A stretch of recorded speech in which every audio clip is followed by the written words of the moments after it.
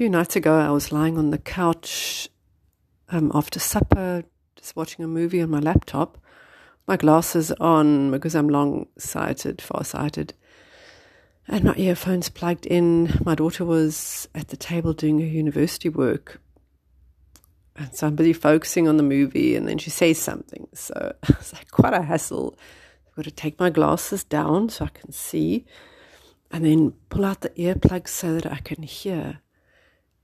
And it just makes me think of how in life we sometimes need to unplug our ears and take our glasses off and have a look and listen to what's really going on around us. And reading in the scriptures, we hear these wondrous truths and these promises, and we receive hope and comfort and wisdom.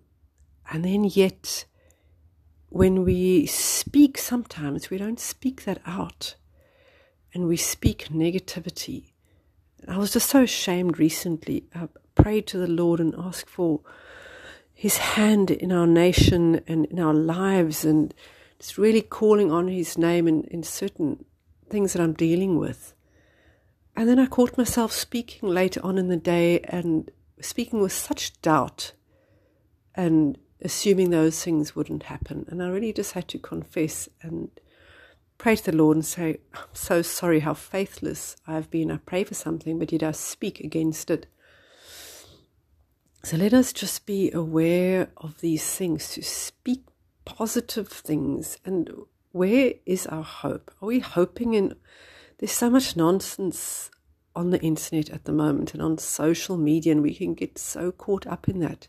Yes, we need to be aware of what's going on. We need to be up to date with the news, but let's keep it with the real news and not just all this other nonsense. And let's take the blinkers off and unplug our ears and hear the truth. Let's ask for discernment from the Lord. And how do we know what the truth is? It's by filling ourselves with the truth in the first place, with God's word, which is truth, and then asking Him as well to give us discernment when we expose ourselves to the words of the world, and when we hear the words of the world and we see what's going on. Help us to be discerning and to guide the words that we speak to others. May we always be encouraging and loving and careful with the words that we use. And also we can choose. We don't have to be exposed to all of these things that are being said all the time on social media. We can block that off as well.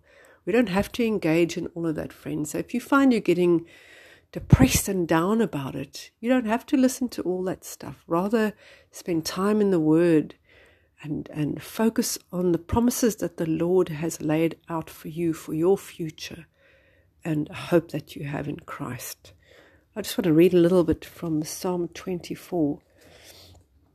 The earth is the Lord's and everything in it, the world and all who live in it. For He founded it on the seas and established it on the waters. Who may ascend the mountain of the Lord? Who may stand in His holy place? The one who has clean hands and a pure heart, who does not trust in an idol or swear by a false god.